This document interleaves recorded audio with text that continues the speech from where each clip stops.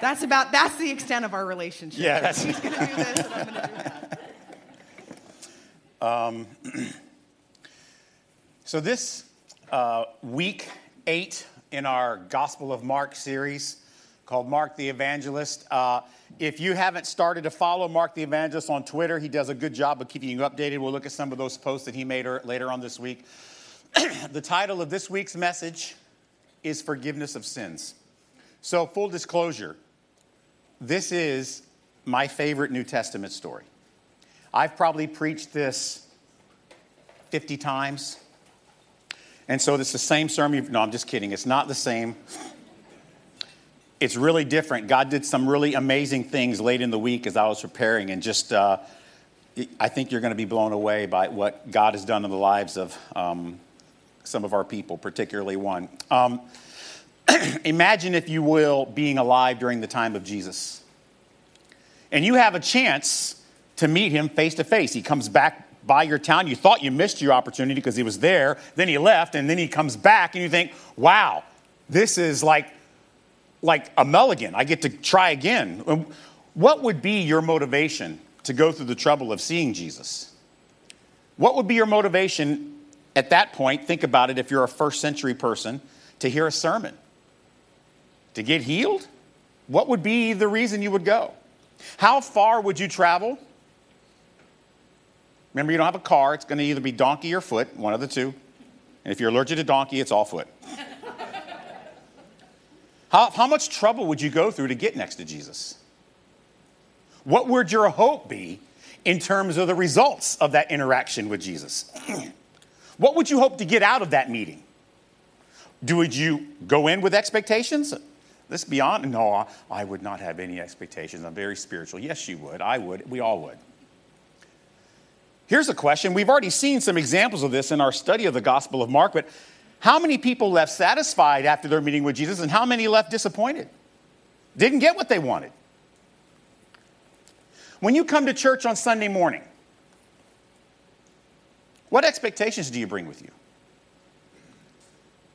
What would, if you will allow me to ask this, what would in your mind constitute a disappointing church service? You know, I got up, I got dressed, and that was a bomb. What would make that as opposed to a service that was satisfying? I went to church today. I got everything I wanted out of it. They really fulfilled my agenda. Thank you, Pastor Joe. Thank you. It was funny. She knew it. The rest of you. How often do we actually interact with Jesus? Sometimes we leave unfazed, unimpressed, unchanged. And is that okay?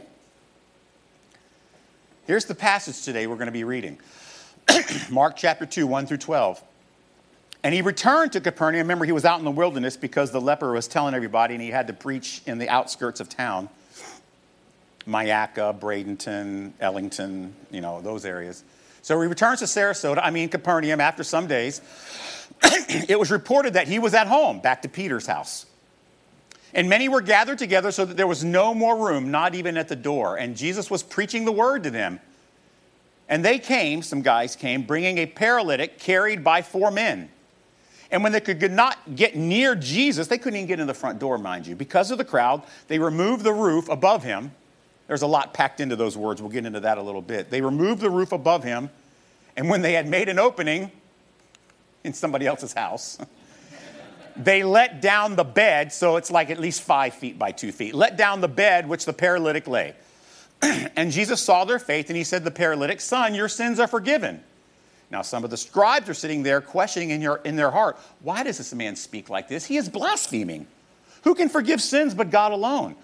And immediately Jesus, perceiving in his spirit, in other words, they read their minds, that they questioned within themselves, he says to them, "Why do you question these things in your hearts? Which is easier, to say to the paralytic, 'Your sins are forgiven,' or to say, 'Rise, take up your bed and walk'? But that you may know that the Son of Man has authority on earth to forgive sins, I say to you," paralyzed guy, "rise, pick up your bed and go home." And he rose up, immediately picked up his bed, and went out before all of them. So they were all amazed and glorified God, saying, "We never saw anything like this. Look at the history side. We look at each scripture has 3 applications we look at. History, what about man? What did he do? And then spiritual or theology, what about God? What does he do? Then devotional, what about me? What about us? What do we do? I've called this interrupting Jesus. Now remember, Jesus couldn't go into those little towns because of the leper, talking about how he'd been healed, even though he wasn't supposed to. He's been in the remote regions, healing, casting out demons, preaching the gospel. Finally, things start to calm down a little bit. So he does what all of us do when we need rest. He goes back home to Capernaum, to Peter's house where he'd been staying.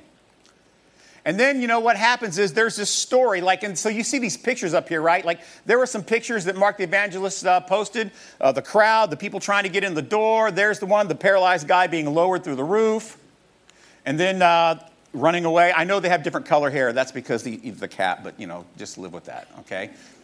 So here's what happens. There's these guys that decide, we have a chance. Something we missed out on before. We have a chance because I hear Jesus is back at Peter's house. Everyone crowds the place, and Jesus does what he came to do, right? He's preaching the gospel to a big crowd at Peter's house. And these men have their paralyzed friend who they clearly love tremendously. They see this window of opportunity for their friend to be healed, but it's clear because of the crowd, the scripture says you could not get even near the front door. They weren't going to be able to get to Jesus. But they don't just leave saying, well, maybe he'll come back again later, or maybe we'll come back after hours. And we'll see if we can get close to him. See, recent experience has told them that if they don't act, Jesus could be gone the next day. That's what happened a few stories before. Just a few weeks ago in that very same house, Jesus was healing people all night and then stopped in the morning. People are still lined up. The disciples say, Jesus, there's still people here. He says, no, I'm done. I'm going to the next town. So with urgency, these guys who clearly love their friend that can't walk, this paralyzed guy, they hatch this aggressive, unconventional, socially unacceptable plan that they know will cause ridicule, but they just did not care. They're going to do whatever it takes to get their friend next to Jesus so that he can be healed, so that he can walk again. And they have decided to say to themselves, whatever it takes, we're going to get our boy next to Jesus. And listen, this is a lot of work. Let me explain what first century roofs in Palestine look like. They're flat, and they're kind of supported by these really big, huge, large beams of wood. Then you have smaller boards kind of crisscrossing them. And then there's a whole lot of thatch work, like little twigs and things like reeds and wheat plants kind of thing. And they're all woven together. And then they are covered and sealed with about a foot of very thick mud-type plaster. A foot thick. You got the big beams, the little pieces of wood, all the thatch work, a bunch of clay. And then on top of that, big, huge tiles covering it all. This isn't a tent. It's a roof. So first, these men must make a good guess of exactly where Jesus is standing inside the house.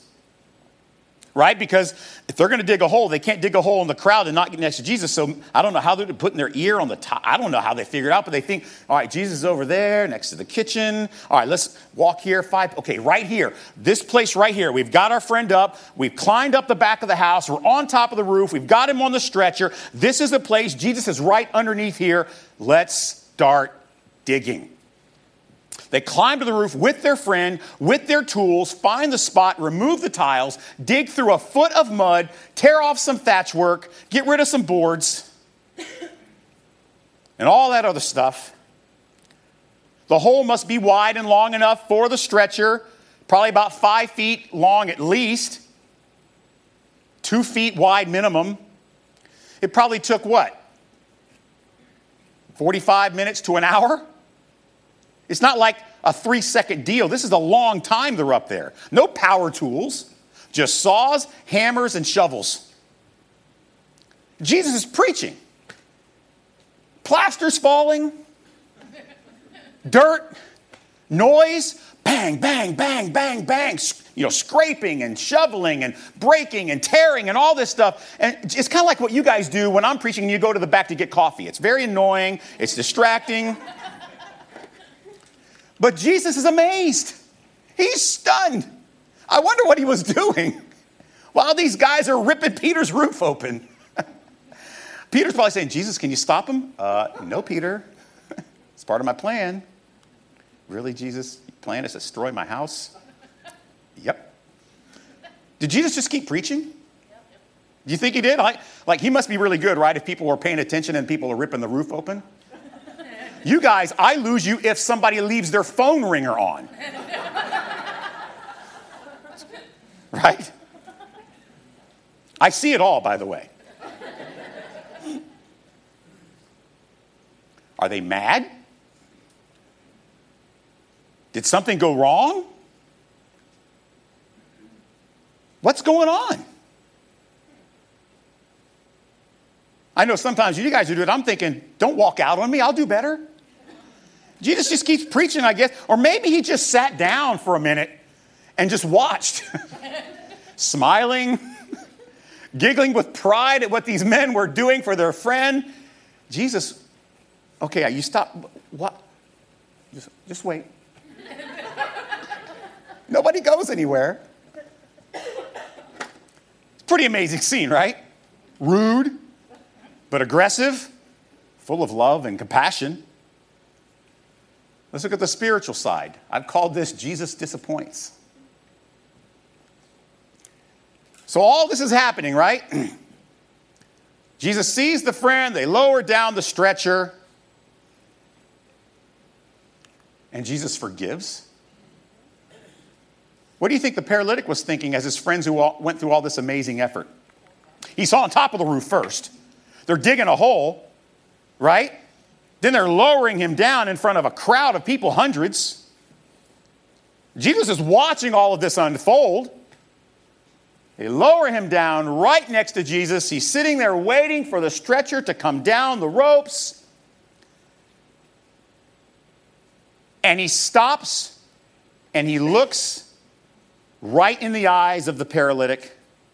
What do you think went through his mind as Jesus looks right at him in the eyes, and he opens his mouth and he's beginning to say something? Here is the moment. I'm about to be healed. This is the most important moment in my life, right here, right now, face to face with Jesus. I'm paralyzed. He has the ability to make me walk again. And because of the amazing effort of all my friends, I'm right here. Can you imagine the emotion, the anticipation? Here it goes. Jesus opens his mouth and he says, your sins are forgiven. What? Forgiveness? The dude can't even walk. What good is forgiveness? And who are you to forgive anyway, Jesus? You're not God. Forgiveness. I mean, talk about anticlimactic. It seems to human eyes that Jesus has done a bait and switch. You thought I was going to hear you, but nope, just forgiveness. Try again next time. All that work for this? You think the friends were disappointed? Would you be disappointed? That's not why they came here. We wanted something different to happen with Jesus than what did. We can go to the temple anytime and have the priest do a sacrifice if we're interested in forgiveness. No, we want what the temple can't give us, which is healing. We want what we came for. We want a miracle. We want our friend to walk again. And then Jesus confronts, but not the paralytic and his friends. So here's what happened. The scribes are there, the religious leaders. And they know what Jesus means when he says, your sins are forgiven. They know because they know the scripture. They know here's what Jesus is really saying. Hey, I'm God. Because only God can forgive sins. So they know what he means. Understand why they were there. They weren't there because they liked Jesus. They weren't there because they wanted to hear what he has to say. They saw him as a threat. They were scouting. They were spying. They were trying to find weakness and sneaking around like the Patriots. Cheaters. Where's Dylan? Look, this is nothing short of blasphemy what Jesus is doing here. Who does he think he is to forgive sins? But they don't say this.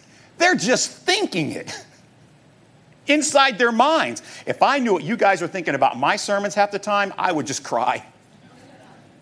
Jesus knows what they're thinking, and he's about to blow them away. He is going to read their minds. And Jesus simply asked this question. Yeah, I see you got a problem with what I just said, guys. What would be easier, to forgive sins or to heal? In other words, what's wrong? Isn't forgiveness of sins more important than healing? Because let me tell you something, fellas. Without me forgiving you, you're toast. I'm God, I'm in charge, I'm in control, and you need me to forgive. But then Jesus does heal. You see, everyone there had one expectation of what Jesus would do, and he does something totally different. But then he's about to make it very clear he has the authority that they, the scribes, don't have. He can forgive. Why? Because he is Jehovah. He says, look, just so you know that I am God, I'm going to go ahead and heal him as well as forgive him. And he turns to the paralytic and he tells him, yo, get up, carry your stretcher, and go home. And Luke adds that as they left, the paralytic was glorifying God, a paralytic no more. He got it all that day, didn't he? I mean, he got a new body. He got a new heart. He got a new life. This guy has been totally remade, a new creation. All the old things are gone. Everything is new. He is forgiven. He is connected to the Father for all eternity. And now he can walk around telling people about it. He didn't just heal him. He changed his heart. He became his Savior. The paralytic knows what just happened. He knows he got far and away above and beyond what his friends were expecting. Luke 5:25 says, immediately he rose up before them, picked up his bed, what he had been lying on, and went home glorifying God. Can you imagine the scene here? As he gets up, walks out of Peter's house, the crowd is parting ways. They're afraid. What are we doing? He's walking, he's talking, he's excited, he's forgiven. What's going on here? And he walks out of the house carrying the bed. What a symbol. Can you imagine the fear in the scribes? Uh-oh. These people are going to learn soon they don't need us anymore. Because not only can this guy forgive, he can heal.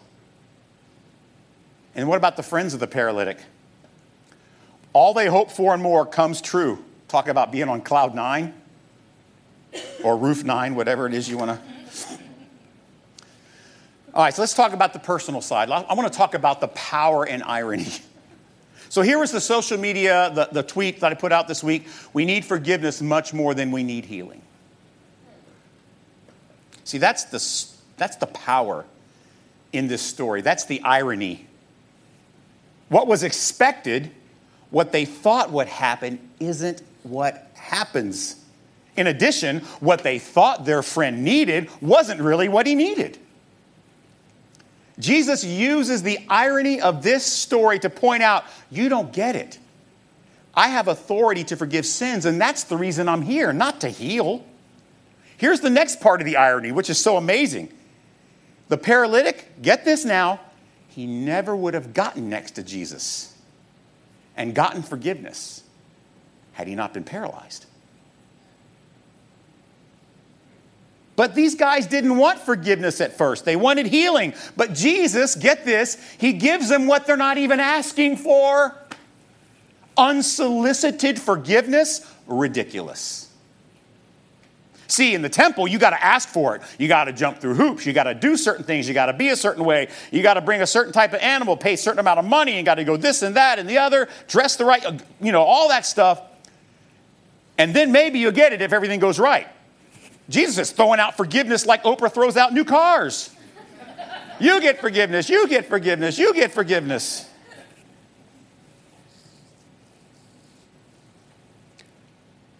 Jesus gave him eternal healing when all they thought he needed was temporary earthly healing. See, look, I'm not judging these guys. These people had no idea what the cross meant. The resurrection, the gospel itself is still unfolding. It's breaking news. They don't have all the facts yet. So logically, healing is all they would expect from Jesus. They don't know that he is the Savior of the world yet. We do. We have an incredible benefit, an advantage. That's even more irony. Jesus exceeds their expectations far beyond what they wanted. So let's talk about what we want. We all have certain earthly expectations of our Savior. It's okay, admit it. I do. The irony for us is that we can't even come to Jesus with pure motives. Think about that for a minute. When you come to Jesus, your motives aren't pure.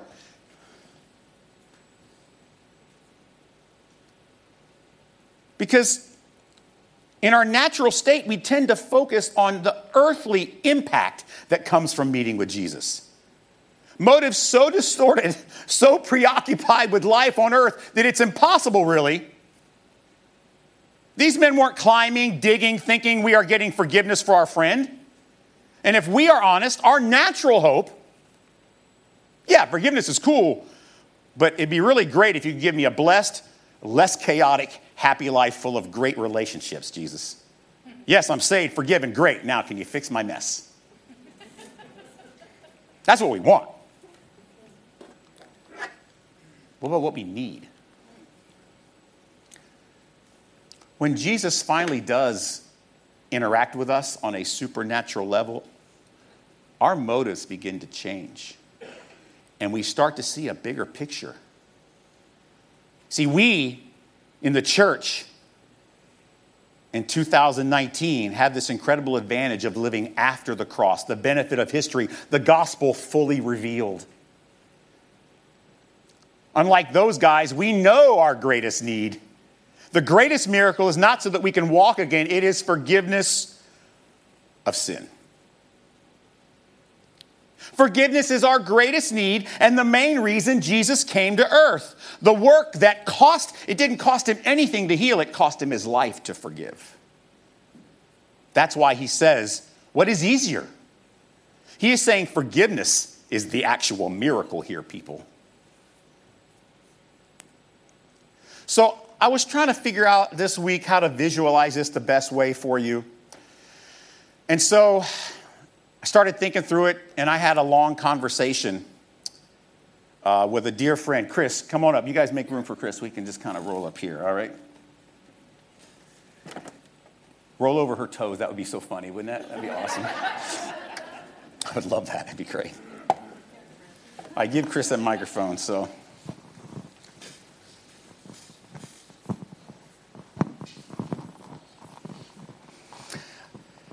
I love this guy. Chris is here right now, modeling one of our core values of the Grace Life, which is vulnerability. And he's doing it for your benefit. So I called Chris up. I said, Chris, I want to do this. I want to say this.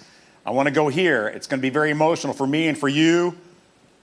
Will you do it? And it's like, he says, duh, of course I'll do it. I'm all in. I said, are you sure? You're probably going to cry. He says, no, you're going to cry. He's right, I will. For those of you that don't know the story, Chris is in a wheelchair because he was in an auto accident when he was driving under the influence. How long were you in that car, Chris?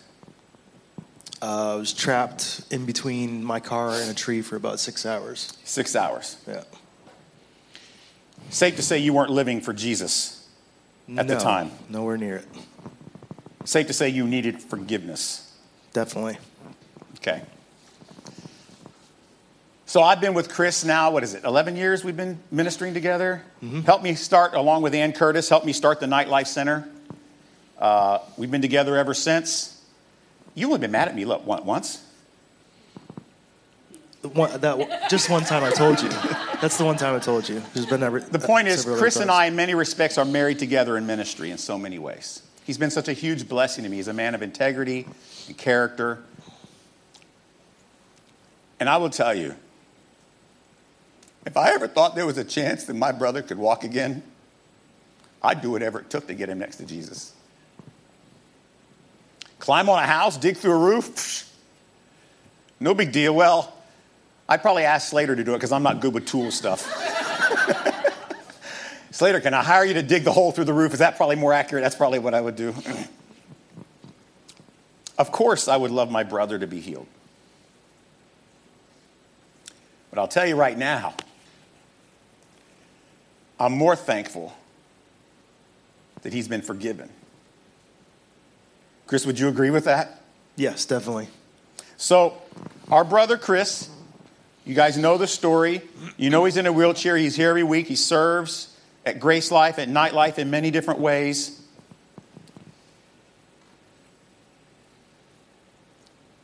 He's glad he's forgiven. And why is that? Because Jesus has taught us that being forgiven, Chris and I, he's taught, and many of you have learned this lesson, he's taught us that being forgiven is the main thing, the main miracle that we need. Here's the irony, right? Chris, you probably wouldn't have met Jesus without the car accident. Tell us a little bit about Very unlikely. Yeah, what was your life like before the accident? It was a mess. Drugs and alcohol if the accident hadn't happened, something else would have happened, probably even worse. So get this. The accident is part of his healing. The paralytic would never have gotten next to Jesus had he not been paralyzed.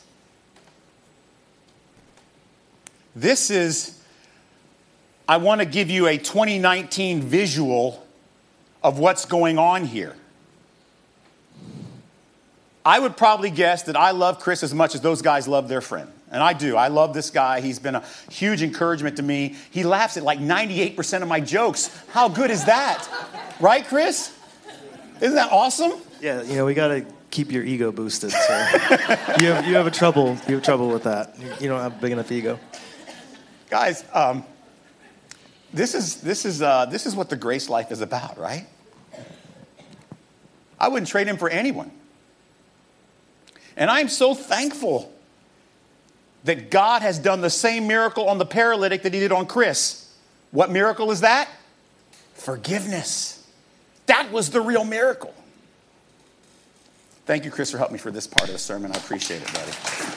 Here, I'll take that.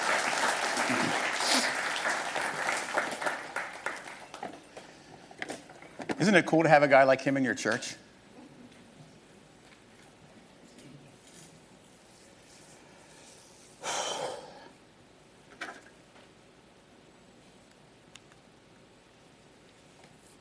Spiritual paralytics. See, once you realize you're not the friends, you're the paralyzed man. We are all, without Jesus, spiritual paralytics.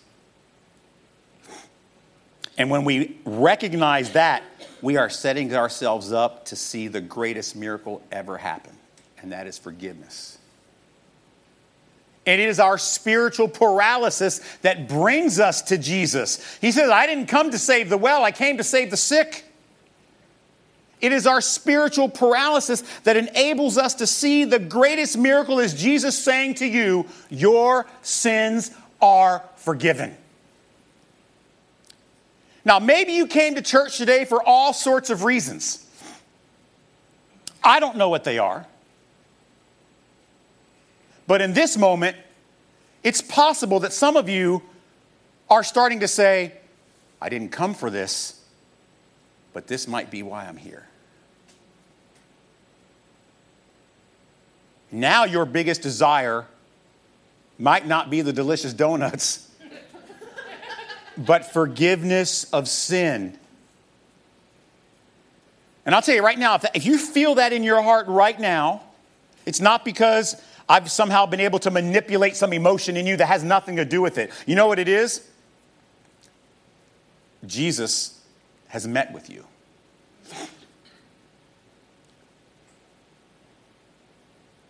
He's met with you, and he is right now exceeding your expectation of why you came. And he's revealing to you what you need more than anything today,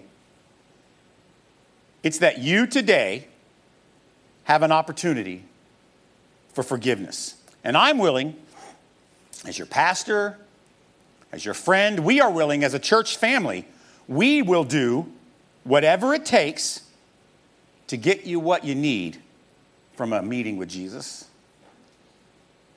You know why? Because we've all been there. We will metaphorically dig through a roof if necessary.